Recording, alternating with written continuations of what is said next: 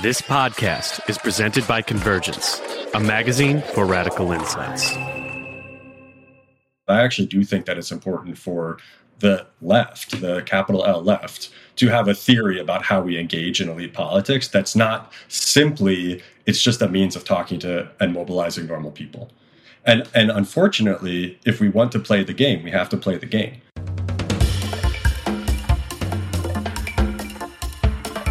Hello and welcome to The Hegemonicon, a podcast from Convergence magazine. This is a show about social movements and politics, strategy and ideology, the immediate present, and the rapidly onrushing future. I'm your host, William Lawrence. I spent my 20s as a member of grassroots social movements, most prominently as a co-founder and national leader of Sunrise Movement, the youth organization that put the Green New Deal on the political map. Now I'm in my early 30s, trying to make sense of what we've collectively learned in this last decade plus of social movements and heightening social crises. I talk with activists and researchers on the left, exploring the guiding theme of power, what it is, how it's exercised, and how it's distributed.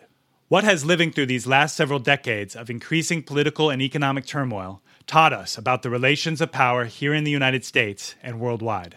And in what directions do these lessons take us as we design strategies to build power from below to win basic rights, securities, and justice?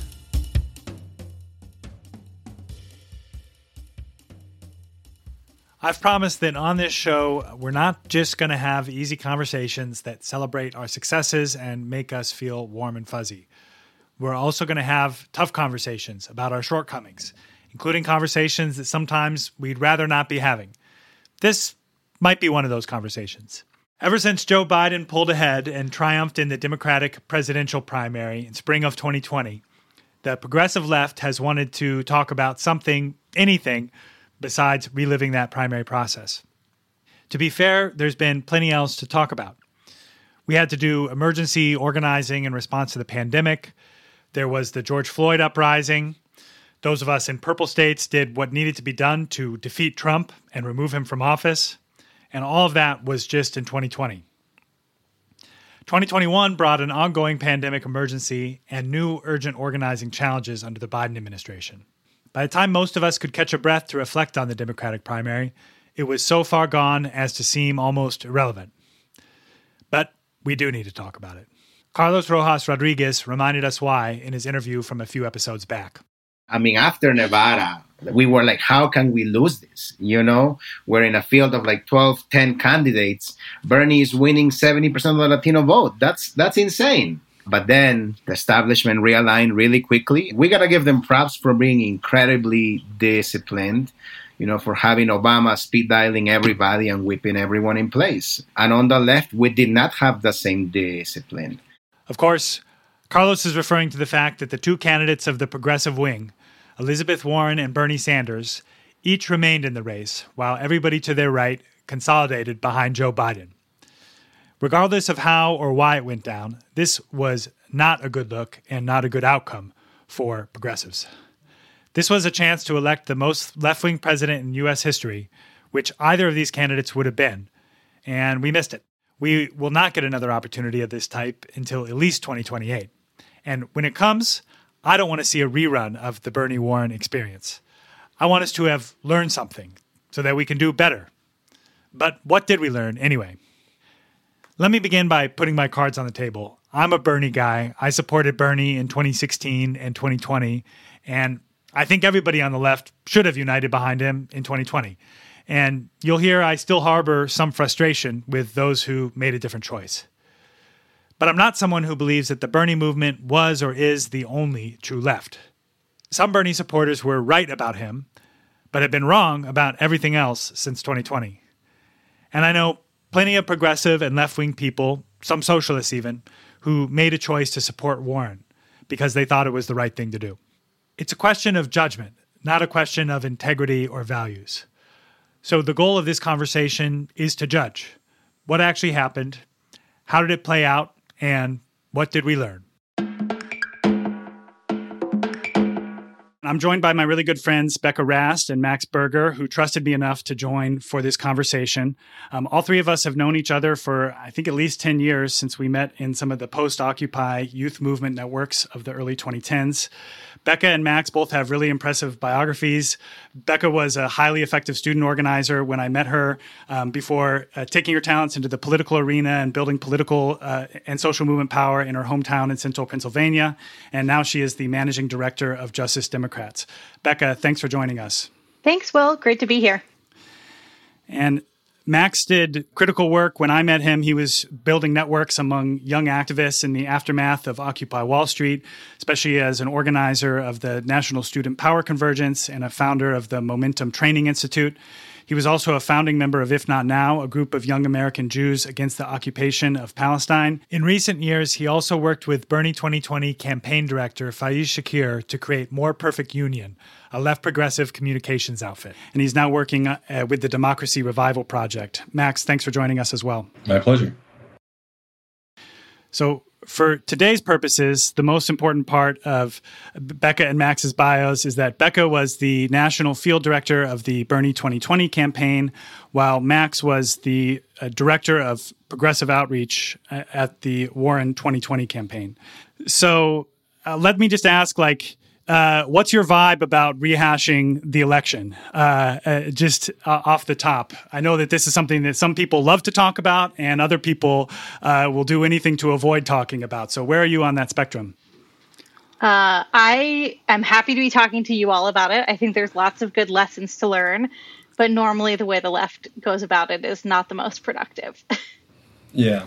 I don't know if you guys have ever seen wood getting fed into a wood chipper. But if you were to imagine sort of I was the wood, that's sort of how I feel about it. But I also love Will and Becca a lot. And I feel like some of the lessons of this past year, I don't think have really come through because the vitriol, it gets so tied to the specific candidates. And I trust that the three of us can get at some of the more overarching questions and underlying problems in a way that is not as tied to these 70-something-year-old folks who all are imperfect. Right. So let's just start by going back a half step into the sort of pre-2020 anticipation. I think all three of us lived some version of this political trajectory where we were participating in Iraq war protests as preteens or teenagers, and then being part of protest movements like Occupy, the climate movement, in solidarity with Black Lives Matter, and so forth. And then around 2016, we all, on our own trajectories, became part of the current that was shifting from exclusively outside street protest organizing and becoming increasingly political, getting involved with elections, inspired really by a lot of possibilities that Bernie 2016 opened up. And so then in 2017 through 2019, we were all working from different angles on this inside-outside project of social movement-aligned political organizing. I was at Sunrise. Becca, you were working on that kind of intersecting work in central Pennsylvania and Lancaster. And Max, you were early advisor to Justice Democrats and a lot of other people in this tendency. So, Trump was in office, and 2020 always felt like this incredibly high-stakes political showdown that was looming that might be Bernie versus Trump and was the closest thing we could have to socialism versus barbarism in an election in this country. And it kind of made all of the organizing we were doing and all the effort we were putting in make sense because it was the big boss battle on the horizon. That's how I remember those years, at least. And I wanted to hear kind of what was the role of 2020 in your imagination during those years between 2016 and 2020. Let's start with Becca. Yeah, everything you laid out is spot on. I think I didn't really believe in the power of kind of how electoral politics and movements could work together until after seeing the 2016 primary and seeing how motivated people were even in Lancaster, where I live, by Bernie, and how exciting that was. And I think, when Trump was elected, we started doing deeper local organizing here. And it was very clear that the social movement left had to engage in the presidential election because it was all that was going to be talked about politically for 2 or 3 years, and felt like a huge opportunity to bring more people into movement work, to define the narrative, to bring more issues to the fore. And it felt like it was a crucial moment for all of us. How about you, Max? I think, at the time I was very convinced that we were sort of at the beginning of a new phase of American politics and a new era of realignment.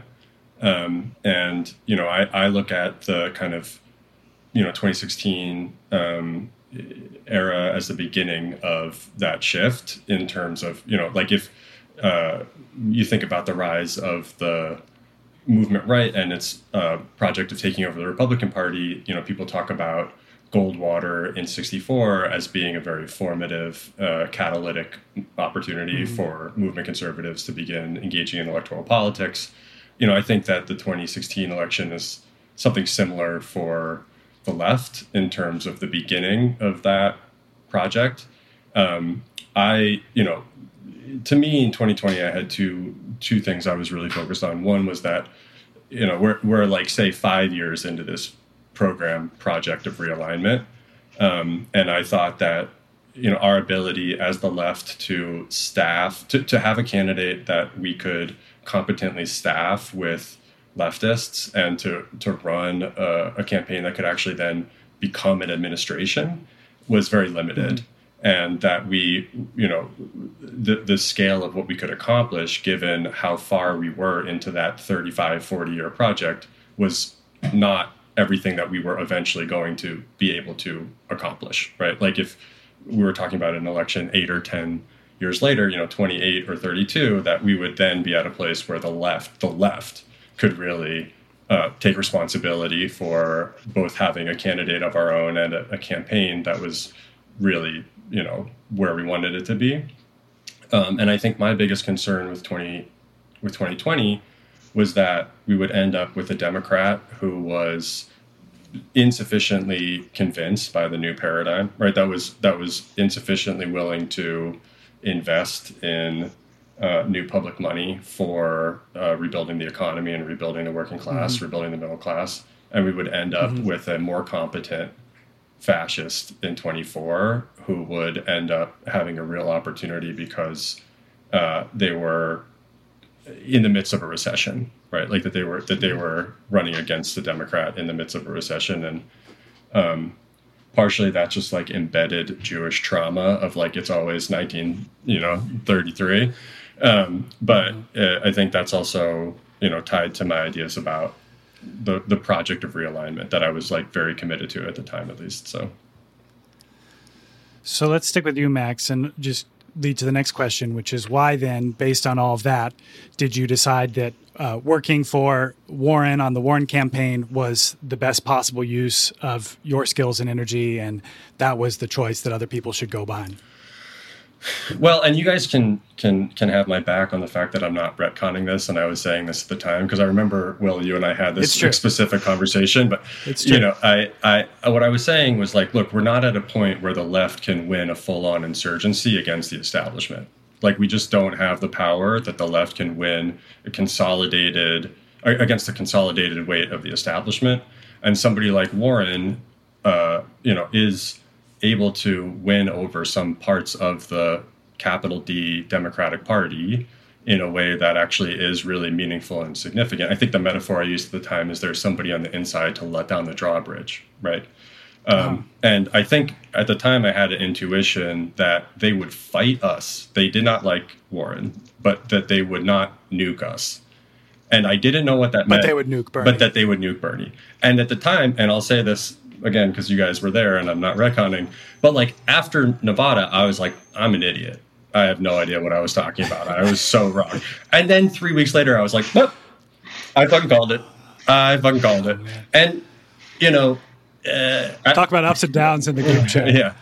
And I also think that, and this is, I hope, something that we spend more time on as well. It's like, I think there's a real difference. I have always had a real difference with certain parts of the left that tend to believe that we are capable of really radically changing the nature of the electorate and bringing in a lot of new voters, winning over working class, either non-voters or Trump people into the left particularly as part of a Democratic primary. I have always thought that is insane. And that the path to 50% plus one in a Democratic primary is through essentially, college-educated liberals. And that isn't the base. It's maybe not our favorite people to talk to, but that those are the people who will provide there's a swing constituency that could be won over to the project of social democracy, basically, that are available to us as voters, and that somebody like Warren has an opportunity to, those are her voters. So I thought that she was a better candidate to go up against the Democratic establishment in a Democratic primary. And I was willing to believe that she was a weaker general election candidate. I thought that was a plausible argument. But the argument that I would hear from the other side, that only a certain Democrat was capable of winning, I was like, I think every single, and again, this is not retconning, I said this at the time, every single Democrat is an odds-on favorite to win. And But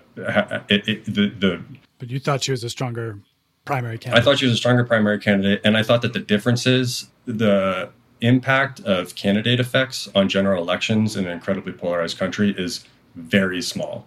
So the idea that her slightly worse performance in a general election was determinative, I was like, I think any Democrat can win. So she's the best chance for the broad left, given where we are in the broader project of building power in the U.S.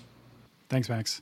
Let's put the same question to Becca. Why did you think that Bernie was the guy, and put your talents and energies in the direction of his campaign?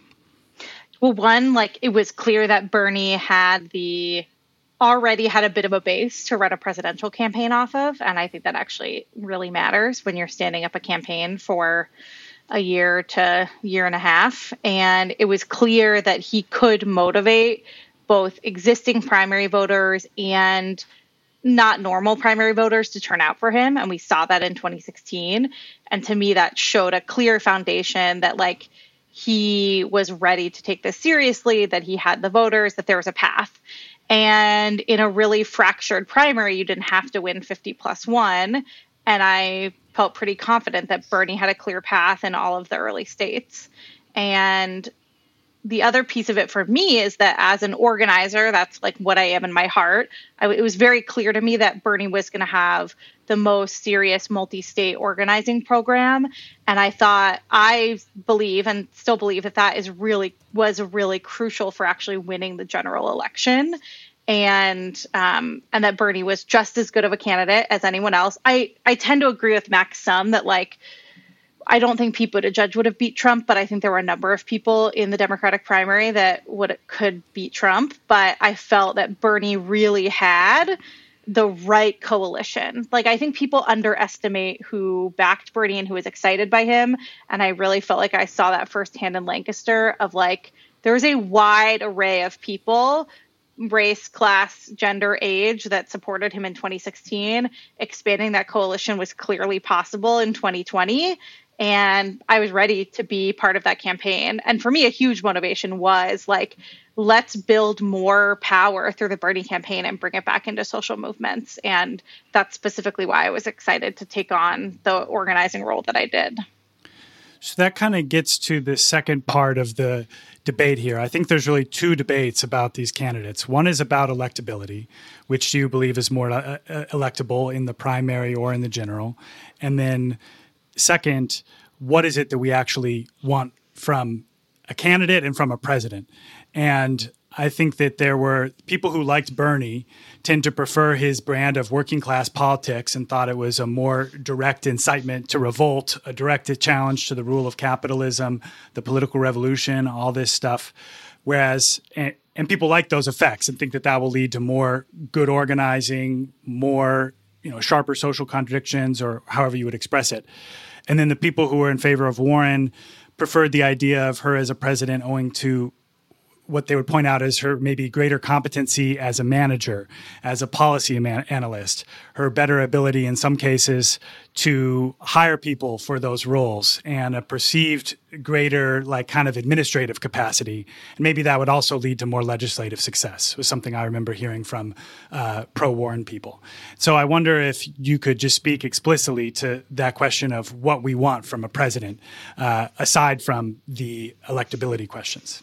Yeah, I mean, I think for me, Bernie has been in office for a long time and proven that he's an effective legislator, an effective person with his constituents. I think he would have taken the presidency extremely seriously and built a competent staff around him rooted in his values and his policy positions.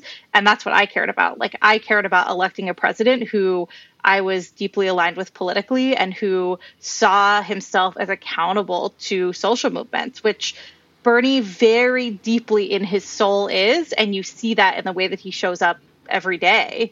And I think on the campaign was particularly exemplified by the way that he continued to show up for labor unions and strikes and conflicts throughout the campaign. But for me, there wasn't a question that Bernie wouldn't it was clear, yeah, becoming president is really hard, but he had been in the Senate for a long time and played leadership roles, and I wasn't concerned that he wasn't going to be able to do that. And I think for me, coming out of the Trump era, we needed someone who was going to reset American democracy towards a country that cares about the working class, prioritizes that, actually kind of overturns quickly lots of the stuff that Trump did. And I felt like Bernie was clearly going to be that person. Well, I don't know. I don't think that this is, for me, it's not a very general. I don't want to come down on this. As a voter, I prefer what Bernie was selling. Okay, if I didn't know any better, if I hadn't had some of the conversations that I had, witnessed some of the things that I witnessed, I would be like, yeah, obviously I would vote for Bernie. I don't know how to explain this in the scope of in a podcast, but I'm like, yeah. And I think in terms of a general question as to what's a better political orientation is not the most useful in my opinion, only because it's a question about the balance of forces and what you think is possible. I mean, to me, the crux of it is, I've heard this from people across the board on the campaign. They did not have an intention or a plan of getting to 50+1. They did not think that was necessary. I think that is an enormous strategic miscalculation that was apparent from day one, and I don't think that they had a path to 50%. I cannot imagine running in a primary and not trying to get 50%. And I think that Bernie as a candidate was obviously an apocalyptic, movement generating candidate. And if the goal was to generate movement, that he was the right candidate for the moment. If the point was to generate more leaders who were more class conscious, who wanted to be more engaged in struggle in an ongoing way, absolutely have somebody who is ideologically oriented and motivated in a way that is going to get other people feeling similarly. If the point is to find a candidate who can get to 50+1 in a Democratic primary, then that's a different set of considerations. And I think that the question for me in a primary is always going to be, who's the candidate who can get to 50+1? Period. Is that always preferable in all political instances? No, maybe not. Maybe that's not what is the ultimate goal. But if you're thinking about what is the goal of a primary, then it is the goal, So it's hard for me to say in a kind of generalized way if I think that I also think, and I'll just be more express about this in terms of Bernie, I admire Bernie. My grandpa's name was Bernie. I see, I'm a fucking angry, I love fucking Bernie Sanders. Do I think that he would have been a good president? No, I don't think that Bernie would have been a good president. I don't think so. I don't think that Bernie enjoys a lot of the work that being a president entails on a personal level. And I don't think it's his strength as a politician. I think that the thing that we all love about Bernie is that he fucking hates politicians, right? I think the thing that we love about Bernie is I'm not going to wish you a happy birthday. I'm not going to wish you a happy birthday. I'm like, bro, what do you think being president is? It's all just eating shit like that. And I think that there's a chance that if I'm being honest, I also think that if Bernie had won, that there'd be a chance that it would be an almost Allende minority government situation, it would have been a victory that the left never recovered from. In the same way that Corbyn's leadership of the Labour Party ended up being an enormous setback for the left, because the left overall was not prepared even close to govern, and that the person who was in charge of that, who would have been responsible for the project, was not constitutionally, personally in a position to lead that project in the way that we would have needed them to. So I think that it would have been a disaster. But I've got to give Becca a chance to respond to that.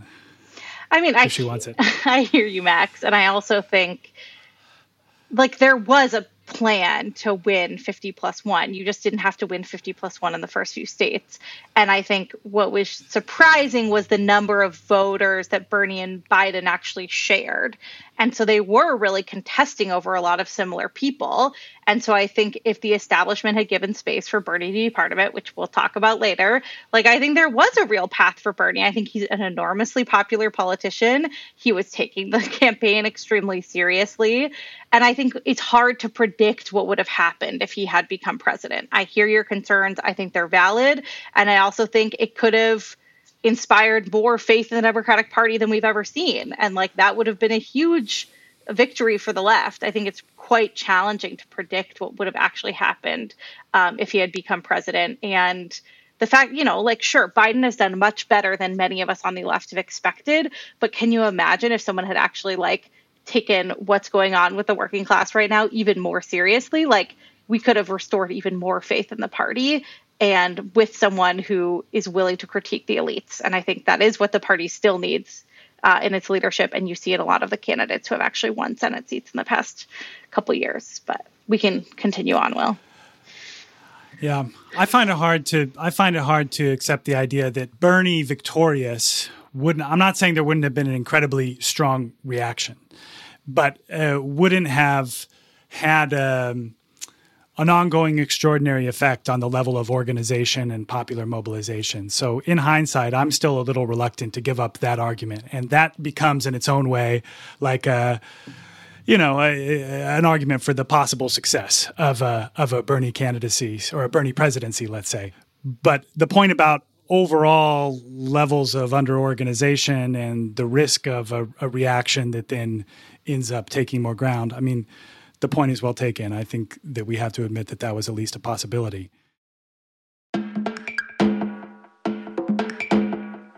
Hi, this is Caden, the publisher of Convergence magazine. There are a lot of places that you can put your hard-earned money in support of our movements, but if you're enjoying this show, I hope you'll consider subscribing to Convergence on Patreon. We're a small independent operation and rely heavily on our readers and listeners like you to support our work. You can join us at patreon.com/convergencemag. Subscriptions are pay what you can, but at $10 a month, you'll get goodies as well as knowing you're helping to build a better media system, one that supports people's movements and fights fascism. And if you can't afford it right now, don't worry. All our shows will be free for you to enjoy. You can also help by leaving us a positive review or sharing this episode with a comrade. Thank you so much for listening. Let's then just evaluate the record, because the reality is that neither candidate got 50% +1. Either of them might have conceivably gotten 50% +1 if they were united and one was campaigning for the other. But in practice, they didn't get there. And so neither ultimately turned out to be electable under the actually prevailing circumstances. So can we agree on that? Well, they both lost for sure. Yeah, they definitely didn't win. We're sitting here, neither one of us in the White House. So, I mean, it's definitely, it's what happened. So, I mean, I'm going to put it to Max first. I mean, if the argument is that Warren is capable of building the sort of left liberal coalition, whereas Bernie is going to be limited to this sort of just rump left force, it can't crack 30%. What was the conceivable case for the Warren campaign to be able to put together the left edge of its left liberal coalition? Because in practice, that was the crowd that stayed with Bernie pretty much all the way through. Well, I think, how do I want to answer this question? I mean, I think that there are worlds in which either of them could have won over the other's base. And there were different inflection points in the race, in which I think that was available in one direction or another. And without getting too far into the weeds about this, I would just say I do feel a little bit of a pox on both their houses in terms of the lengths that folks were not either willing or able to go to make that happen. So I think that is true in both directions. I think after Bernie came back from, look, Warren was at one point very early on essentially the front runner, right? She was only around 25, 30% ever, but she was in the lead and she was really taking significant heat from the rest of the field. And that was right around the time that Bernie had his heart attack. And when he came back from the heart attack back onto the campaign, it was very clear to me, and I would imagine that folks in the Bernie campaign were a bit more clear about this, but from the outside, it was clear, like, they have identified that they need to take us out in order for them to be the candidate of the left. And I think one of the big strategic differences between their campaign and our campaign was, for better or worse, I would say in certain times worse, our campaign was really oriented around trying to get to 50+1. And it seemed clear to me that the Bernie campaign was trying to get to 35% was their goal, and that they were jamming us from the left, and that they were starting to say and do things that were designed to dampen people's enthusiasm for the campaign, which is a perfectly reasonable thing to do in a competitive primary. Let me be clear. Like, it's not like this was all comradely debate. You know what I mean? Like, it was an open political competition. And our campaign really just did not know how to ever fight back against Bernie. And I think some of the things that happened late in the campaign that people got really upset about, part of what it was being motivated by on our side was, and I was never really honestly part of this, so I can't really say directly, but was that just people were frustrated with having not ever felt like they knew how to punch back. But that's all to say, I think there's a world in which if Warren doesn't run, does Bernie have a better shot at getting to 50%? I think maybe. Does Bernie also in that world have a better strategy for reaching out to Warren and the Warren constituency? Maybe. Maybe. I would hope so. But that's a requirement. That didn't happen. And I would say with the Warren campaign, if in a world in which Bernie drops out after he has a heart attack and Bernie endorses Warren, does Warren, very quickly get to 40% and then have a real shot at the nomination? I think the answer is absolutely. I think, if Bernie had endorsed Warren at any point, that she would have immediately become the front runner. So I think that my basic argument here is, like, the Bernie base for the left is the GOTV audience, right? Is the turnout audience, and the Warren base is the swing, is a persuasion audience. You need both. There's no ifs, and buts about it. So it's like they're both necessary. They're both insufficient.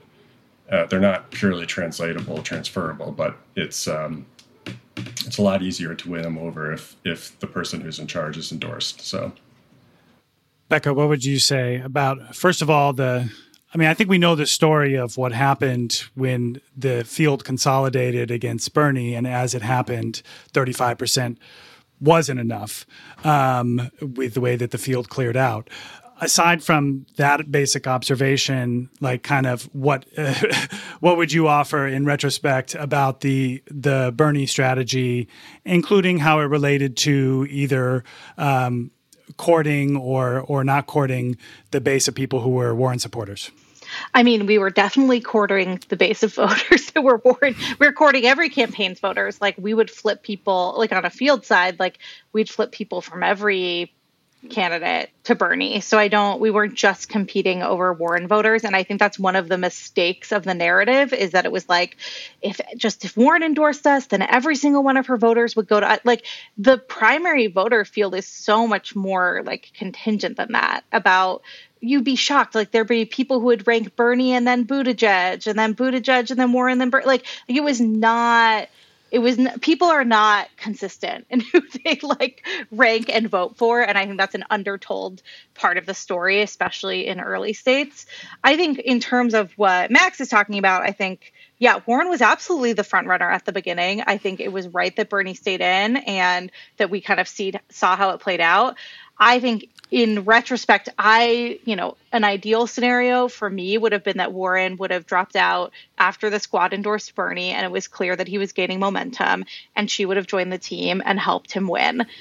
I totally understand why she didn't do that. And I have I wish she had, but I don't think that it would have mattered. Like, I think there's some people on the left who are like, well, if Warren would have just dropped out after Iowa and endorsed Bernie, then Bernie would be the nominee. That's not true. Like, by the time that, it was already much more why Bernie lost was because every candidate except Warren consolidated against him. And I'm frustrated at Warren. I do wish she had dropped out in the fall and backed Bernie, but I don't think the way that necessarily she operated after the early states was that's not why Bernie didn't win. I think what happened is that Bernie could have had a much stronger, sharper message about why he was the candidate to beat Trump. And I think he had it. He had the argument better than anyone. I think it would have come down to him and Biden as the two candidates that had the best message about why they could beat Trump. And I wish we had been able to really see them duke it out. And there's a ton of factors why that didn't happen. And I think the campaign could have been a lot sharper about that piece. And I think fundamentally the establishment consolidated against him. And I think they could have done the same thing to Warren as well. And I don't think we could say that wouldn't have happened to her because they wanted Biden. Can I jump in on this? Because I think one of the things that's also happening here that's somewhat of just a Max and Becca difference, but I think it is in some ways representative of Bernie and Warren difference, which is that, Becca is talking about this a lot from a field perspective, and I'm talking about it a lot from a political perspective. And I think that's Warren and Warren World kind of overdoes it with the insidery stuff. And that's, I think, a detriment to her as a left candidate.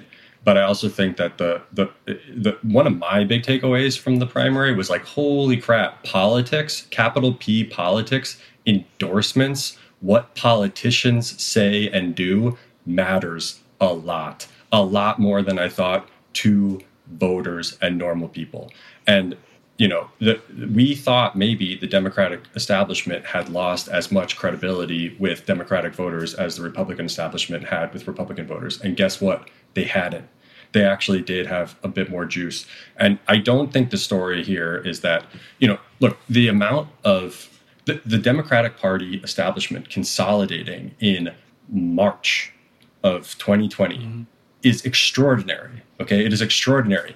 Not that it happened, but when. And not that it happened when Bernie was going to take it, but it didn't happen 10 or 12 or 16 or 18 months before, which is usually when it happens. Okay, so they got their shit together at the last possible moment, right? Yep. The last possible moment. I think, look, in a counterfactual in which Bernie drops out after the heart attack or doesn't run, Warren's at 40%. The difference is, and this is the nuke versus fight thing, we don't know for sure Valerie Jarrett and the Obama people were making phone calls to tell everyone to drop out and endorse, but we're pretty sure, yeah. Right? We're pretty sure they wouldn't have done that for Warren. They wouldn't have done that. So the coordination problem would not have, that's my contention. You know what I mean? I believe that. It could be, who the hell knows? And I think in terms of the strength that the establishment ended up having, if you don't have a strategy to pick off anyone, the thing about not getting Warren on board was the reason that Bernie lost thing. I'm I on the one hand, I don't think that's true. I agree with Becca. But on the other hand, I'm well, Elizabeth Warren is the most left-wing member of the Democratic Party in the Senate.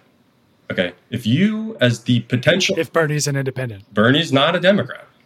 I've been told over and over again that that's a real feature, that's something I should like about Bernie Sanders as a candidate. If he cannot win over the most left-wing member of the Democratic Party in the Senate, he cannot win over a single Democrat in the Senate in which he has served for however many years, that is a huge problem as a politician. And I do think that is ultimately, I mean, and I understand the Marxist take on this. I'm not saying that this is wrong, but I'm like, that is ultimately a huge problem for the potential nominee of the Democratic Party. It's going to be hard if you can't get a single colleague of yours in the institution that you serve to endorse you. So well, let's look at this from the bottom up then, because we might say, well, that just shows that, I thought, well, she was selfish, Bernie was going to run, she was not going to. So part of me still wants to feed that narrative in my heart. That's where I would, because that's how I felt back then. Is like, I'm not happy about having these two candidates in the race. Like, I do think that there's like a base of people who are being divided among them. I do think there are a set of organizations who could be working together, but instead are at cross purposes among certain progressive organizations who have endorsed Warren, and then, a somewhat larger number that had endorsed Bernie. And I thought that all of that was unproductive. And so I wanted this not to be happening. And I was just hoping that in the end, there would be some consolidation, because with all the points taken, that it's the establishment consolidation which ultimately was the deciding factor. And I accept that. I think there's still some truth to the fact that, all else being equal, we would like to have these respective supporting blocks that had gone for Sanders and Warren on the same team, right? And so from the perspective of the like social movement organizations and unions and so forth, most of whom in my memory went for Bernie, but a few really critical ones went for Warren. Well, and a lot of unions went for Biden. And a lot of unions went for Biden, and some yeah. So with that all being said, what's the lesson for how we would seek to consolidate more proactively or find unity without necessarily being reliant on just like the whims of the candidates? Because we know that that's not necessarily going to be to our favor, and egos will get in the way. Well, I mean, I'll just say I thought that consolidation was necessary and would have liked to have seen that happen as well, tried to make that happen. And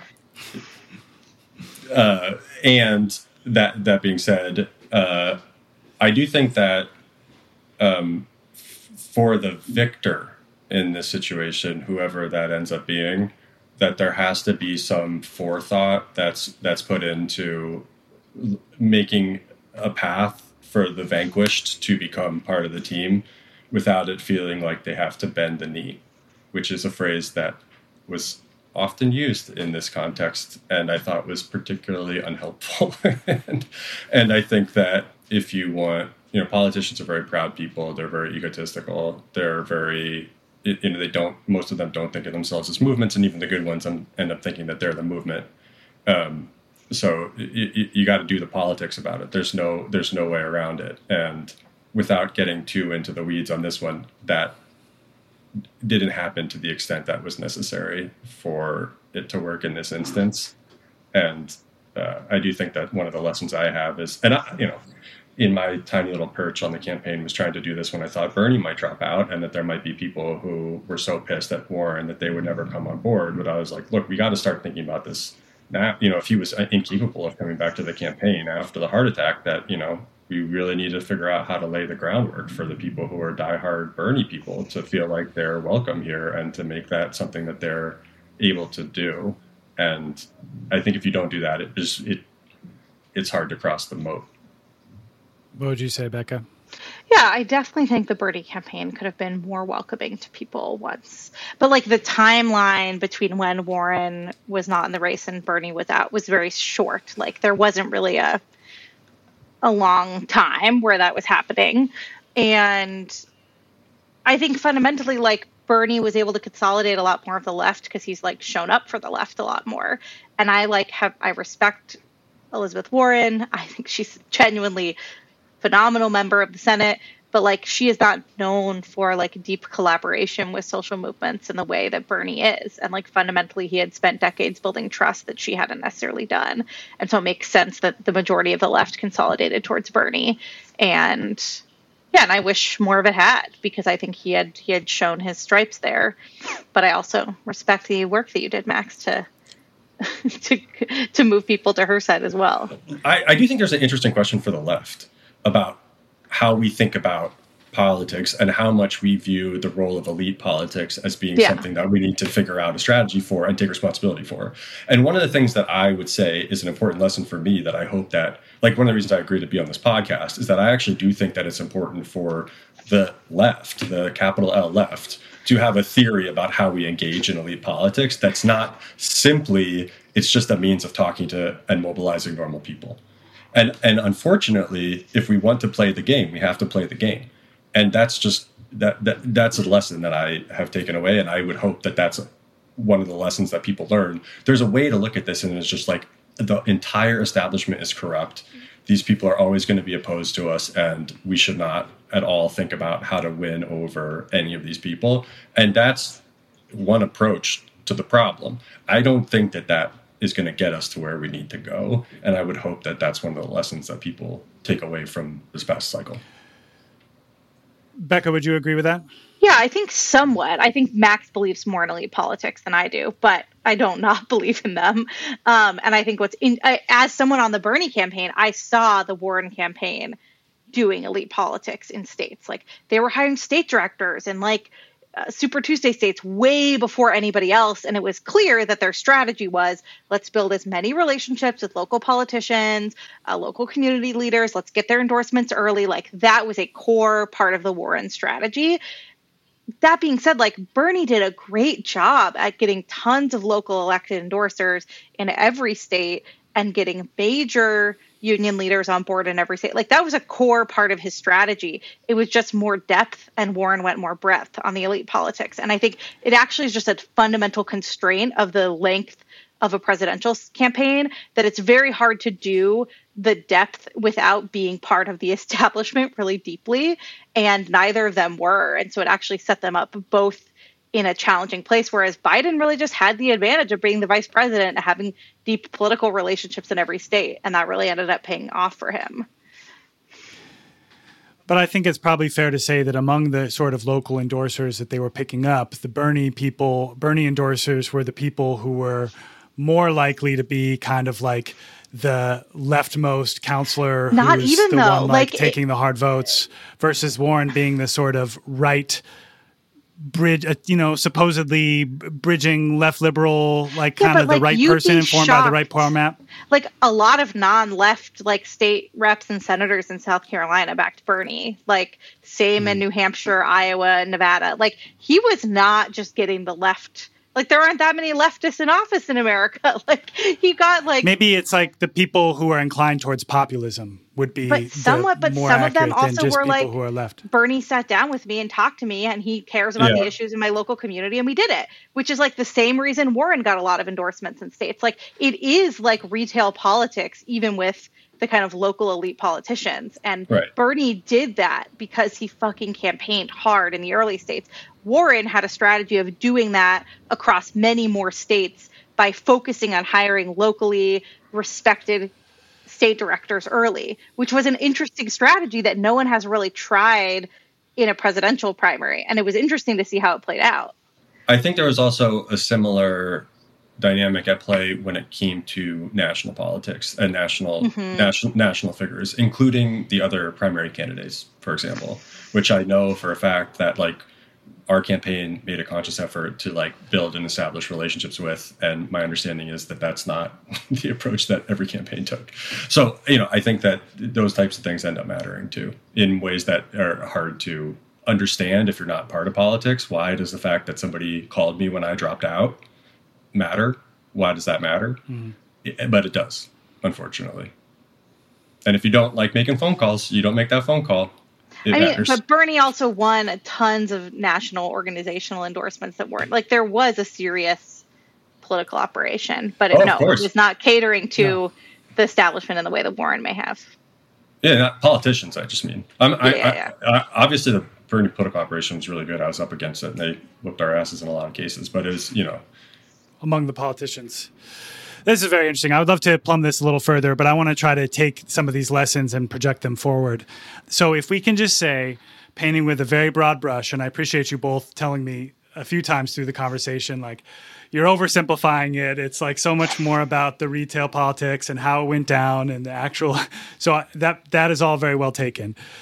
if I can paint with a broad brush, we could say that the left was divided between a movement-facing candidate of multiracial, grassroots progressives and young people, and a more sort of technocrat-facing candidate of educated white liberals who are increasingly identifying as progressive.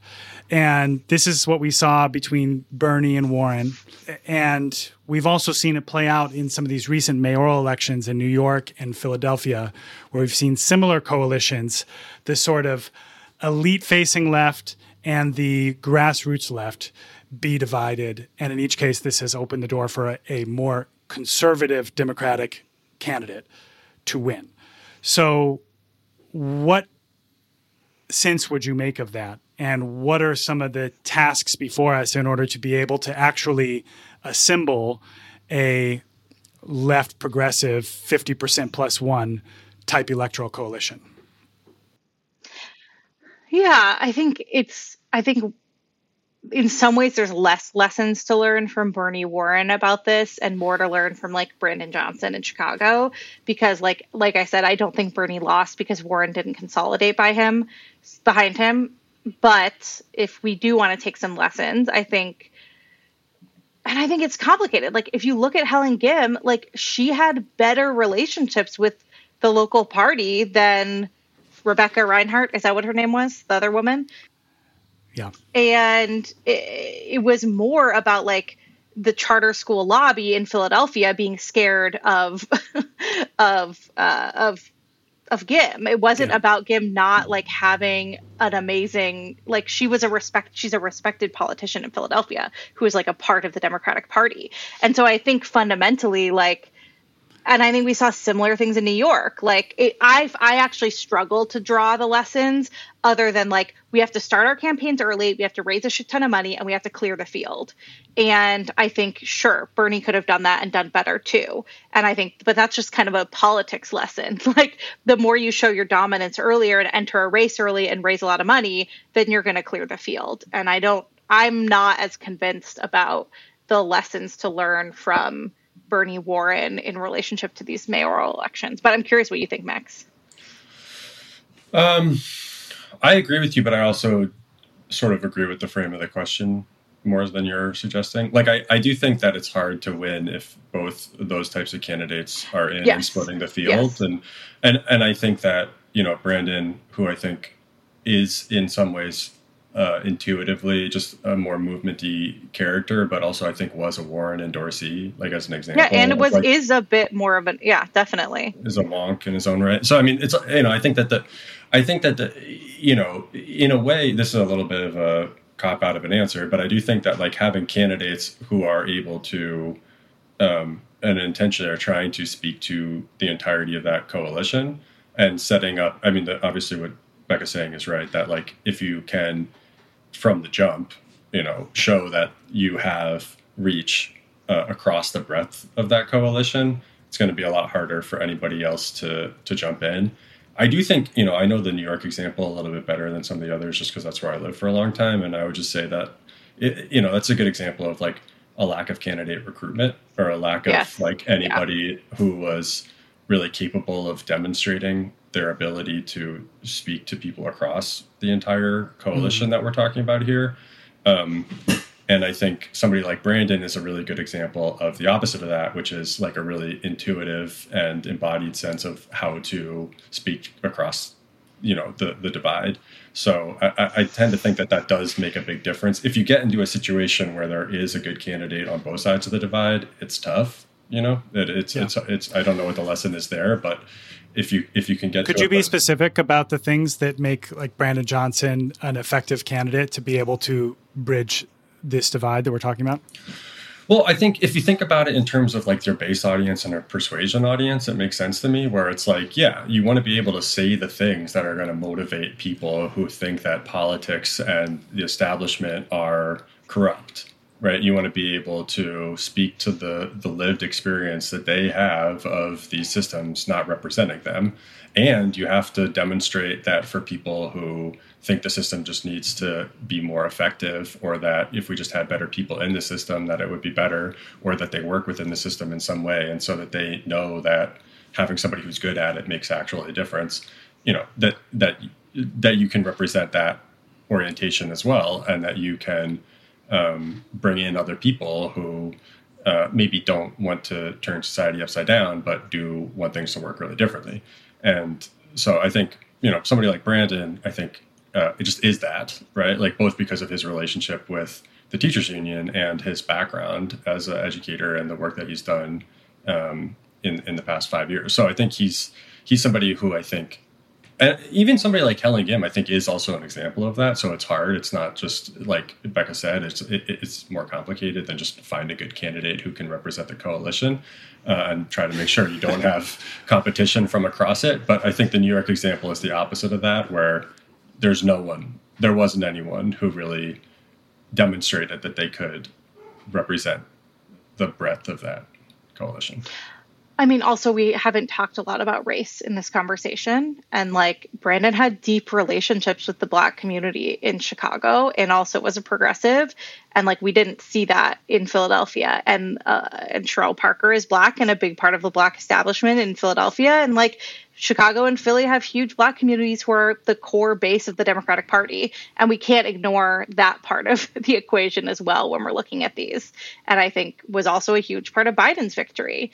And so I think progressives continue to need to grapple with the fact that a lot of older Black voters continue to believe and see themselves in what we would call the establishment Democratic Party.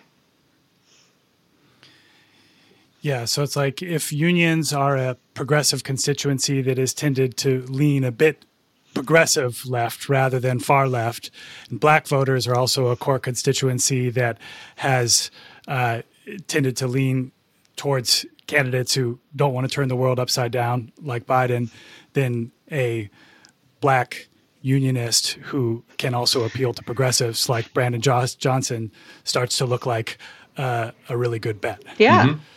And that's why we have to continue to invest in Black progressive leaders across the country. Like it is crucial to the left's success and something we all need to take very seriously. Yeah. While we're on the topic, would you say anything about race in the 2020 primary? Warren, I think, made a pitch to the progressive intelligentsia, which was partly about the idea that she could more effectively reach Black voters than Bernie had been able to do. And this led to some high-profile endorsements by Black electeds and organizational officials, but it didn't really pay off in a lot of voters when the returns came in for Warren. So both of these campaigns ultimately failed the assignment with Black voters who overall, aside from young Black folks who voted in large numbers for Bernie, passed on progressives while supporting Biden. So I wonder if you would offer anything on that from your perspective on the campaigns. We were just talking about this, right? Like I think the kind of Black older voters tend to vote with the establishment. I don't seek to speak for them, but there is a way the Democratic Party has been the party that has stood up for Black people over the last 50 years. And they're looking for the candidate that represents that party often. And I think fundamentally we have a lot of organizing work to do to change that, because I get it. And I see it in local politics here in Lancaster, and we see it in national politics. And, I think it's on us to change the direction upon which things are going. And I think I was really inspired to see how many young Black, Latino, Asian folks really turned out for Bernie and saw Bernie's message as compelling to them, because we took that really seriously in our organizing work and wanted that. And I think we just have to continue doing the work to get there. Clearly, neither Warren or Bernie's strategy was like the path to move older Black establishment voters to vote for them. And I get it. Yeah, I mean, I'll say a couple of things. One thing is just that Black and Latino voters, particularly older voters, but not only, are more conservative in self-identified ideology, which I don't think matters in terms of what you and I think of as ideology, but it probably does matter in terms of risk tolerance. Exactly. Yeah. And so, I think that you need to show people a lot more. People need to see a lot more of you. One of the moments for me when I was like, I don't know about Bernie 2020 was when I realized when it felt like they were just going to run it back. and it was clear to me that, like, you know, what had happened last time in 16 happened, you know, the voters that he ran up against are in some ways the same voters that he ran up against this time. And that there wasn't a conscious effort made in the intervening 4 years to like change the dynamic to begin to set that up, because it just takes a long time to introduce yourself to those constituencies, for them to see you as being, you know, a part of them, and just as a legitimate leader in the Democratic Party, right? Like that's something that really matters to particularly older Black folks.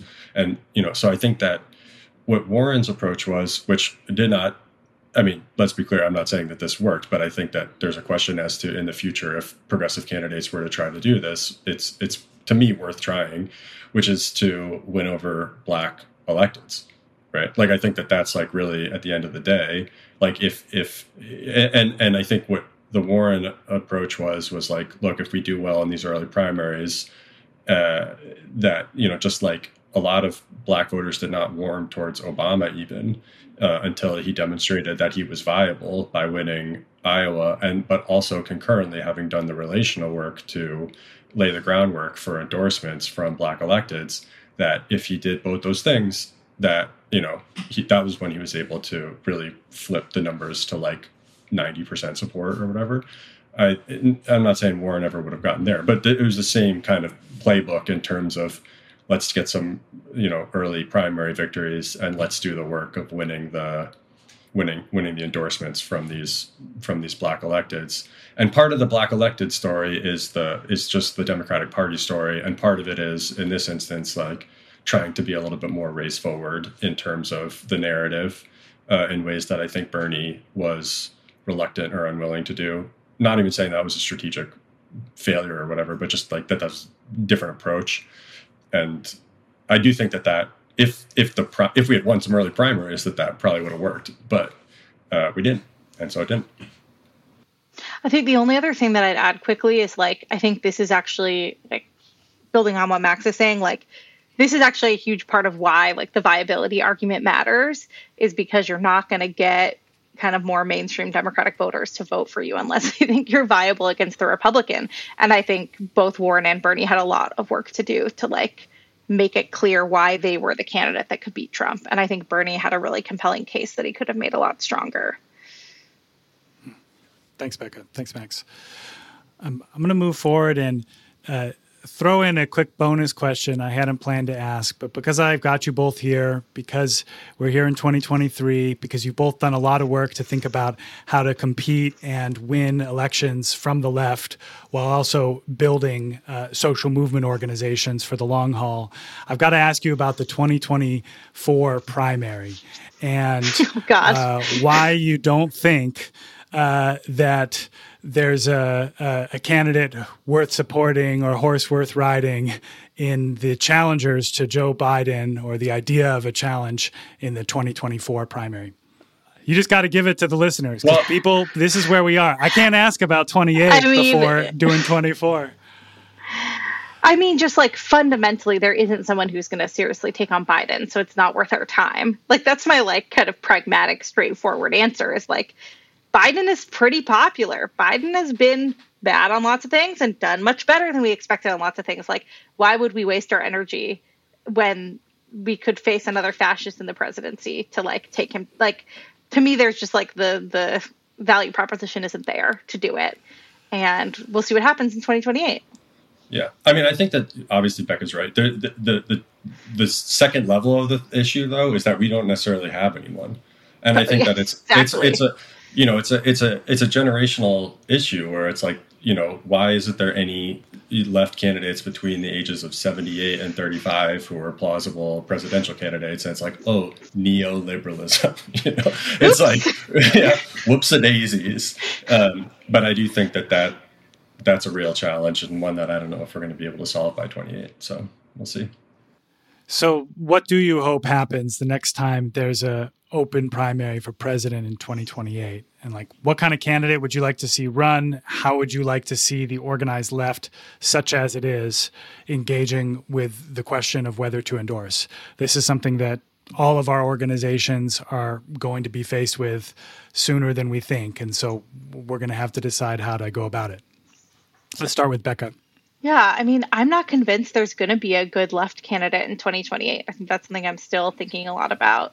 If there is, obviously, like, let's try to consolidate and make it happen because we're at the edge of a lot of crises right now. We're in the middle of them. And I think if there isn't a left candidate, then honestly, I kind of hope we save our energy in the primary and focus on beating whatever Republican fascist wins and then fighting like hell, like we did in the Obama presidency, to like push them to the left as far as possible. And we'll see what happens. Yeah, I really hope that AOC and her team are thinking seriously about how to position themselves for 28 or 32 and laying the groundwork for what a serious presidential run would look like, because I do think that if you want to talk about embodying sort of the intersection of the Warren constituency and their interests and the Bernie constituency and their interests, that she's somebody who certainly could in a certain she could really do that. I think she's got the juice.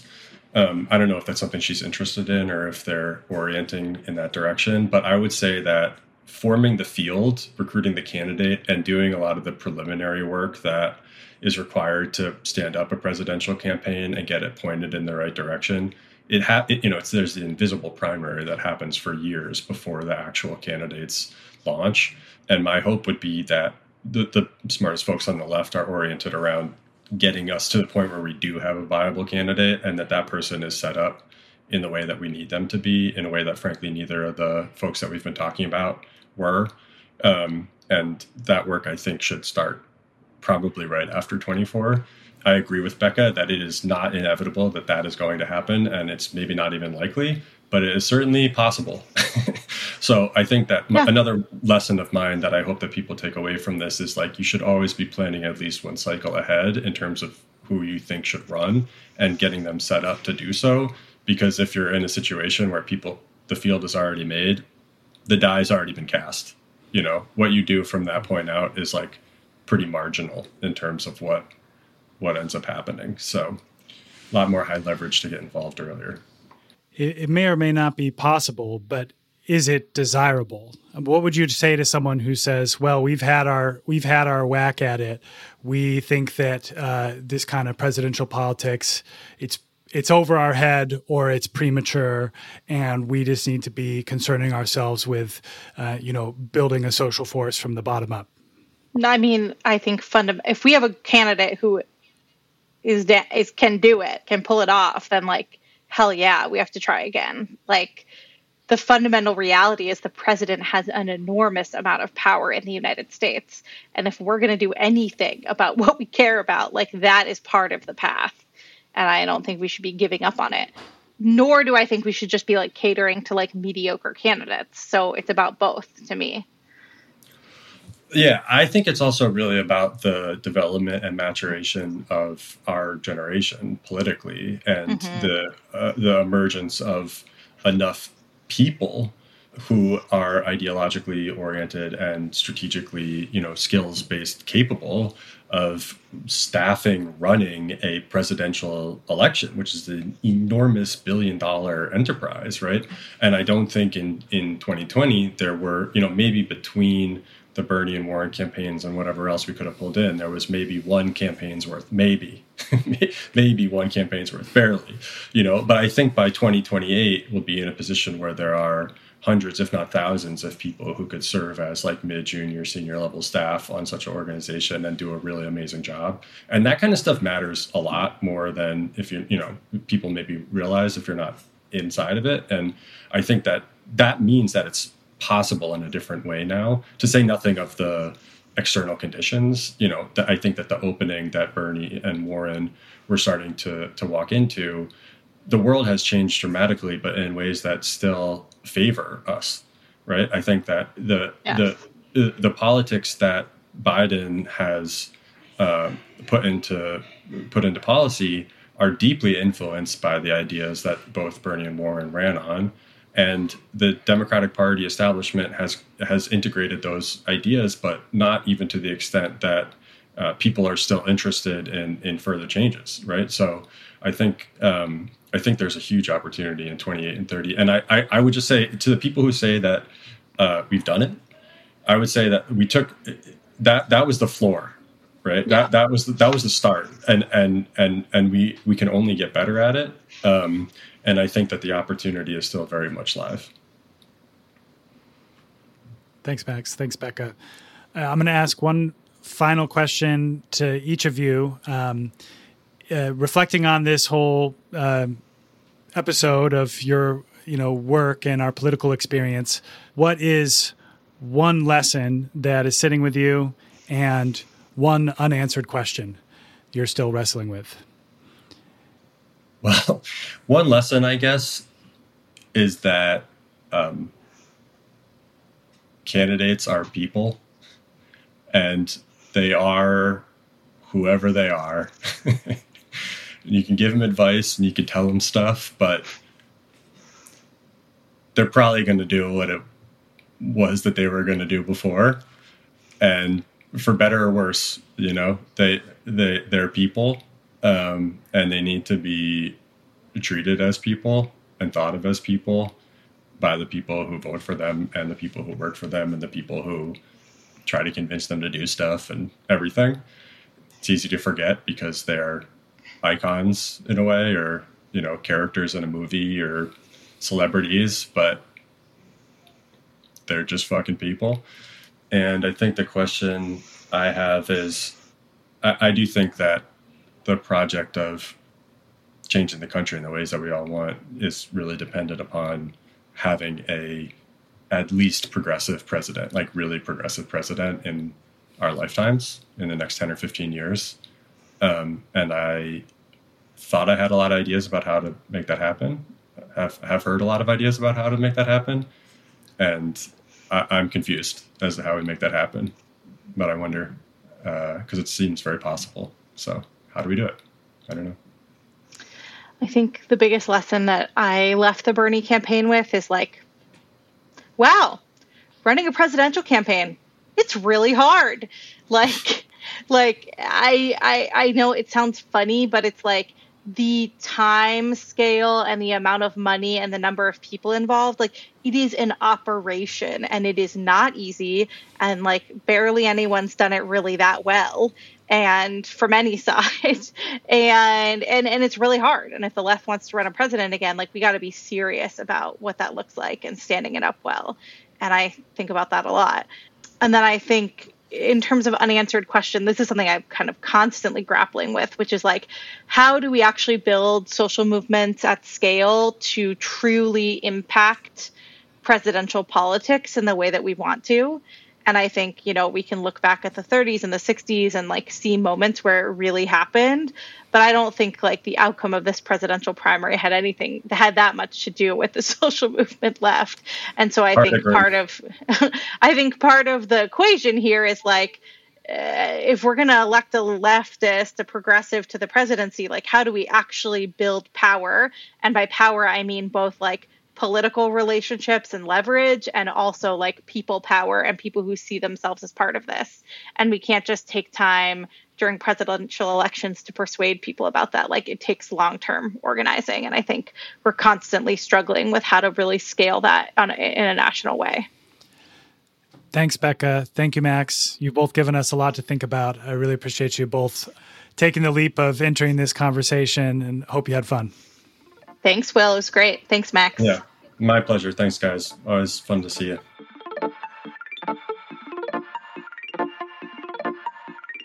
That was Becca Rast and Max Berger.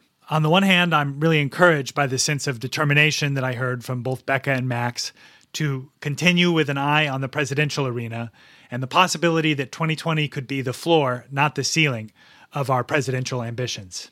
While we were lamenting the lack of a bench of left-wing office holders, it seems very possible that the bench for presidential and other top-level offices will actually get deeper over the next 10 to 15 years as hundreds of recently elected progressives, mostly younger officials, grow in experience and in stature. I also thought the conversation about elite versus mass politics was very useful, if a little bit troubling.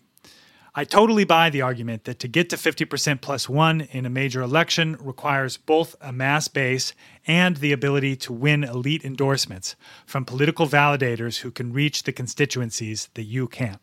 But I'm less convinced than Max that the pragmatic compromises needed to win elite endorsements and electoral majorities are usually worth it. At least, I'm certain that they're not always worth it. We need to figure out when these compromises are worth it and why. When is it most important to win an election? And when is it most important to hold the line? It all depends on what we intend to actually accomplish in office and the role of office holders in our broader strategy. These are core questions that much of the left is grappling with right now, and we'll need to keep coming back to them on this show. This podcast is written and hosted by me, William Lawrence. Our producer is Josh Elstro, and it is published by Convergence, a magazine for radical insights. You can help support this show and others like it by becoming a Patreon subscriber of Convergence for as low as $2 per month at patreon.com/convergencemag. You can find a direct link in the show notes. This has been The Hegemonicon. Let's talk again soon.